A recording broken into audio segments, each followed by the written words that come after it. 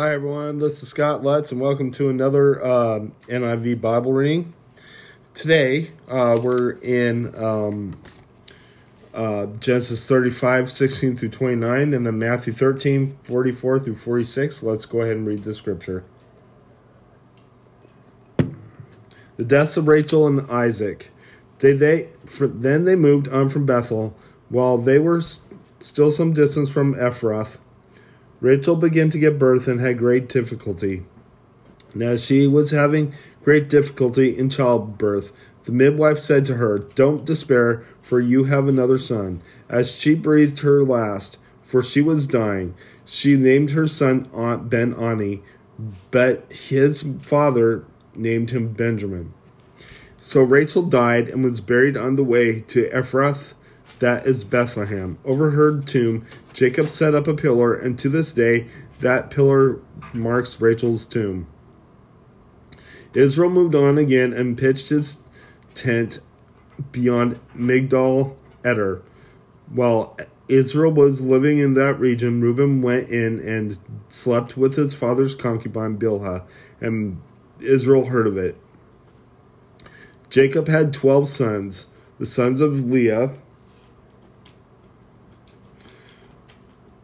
Reuben the firstborn of Jacob, Simeon, Levi, Judah, Issachar, and Zebulun.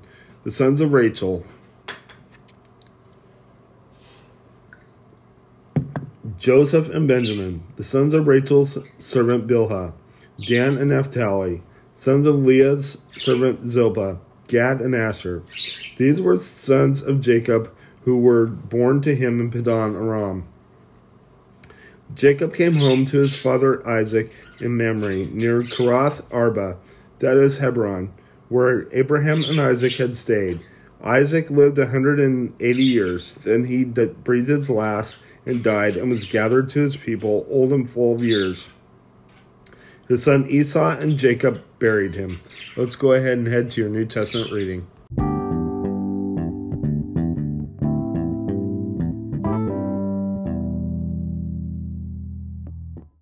All right, so now we're in Matthew 13, 44 through 46. Let's go ahead and read the scripture. The parables of the hidden treasure and the pearl. The kingdom of heaven is like treasure hidden in the field. When a man found it, he hid it again, and then in his joy went and sold all he had and bought that field. Again, the kingdom of heaven is like a merchant looking for fine pearls. When he found one of great value, he went away and sold everything he had and bought it. Let's go ahead and close in prayer.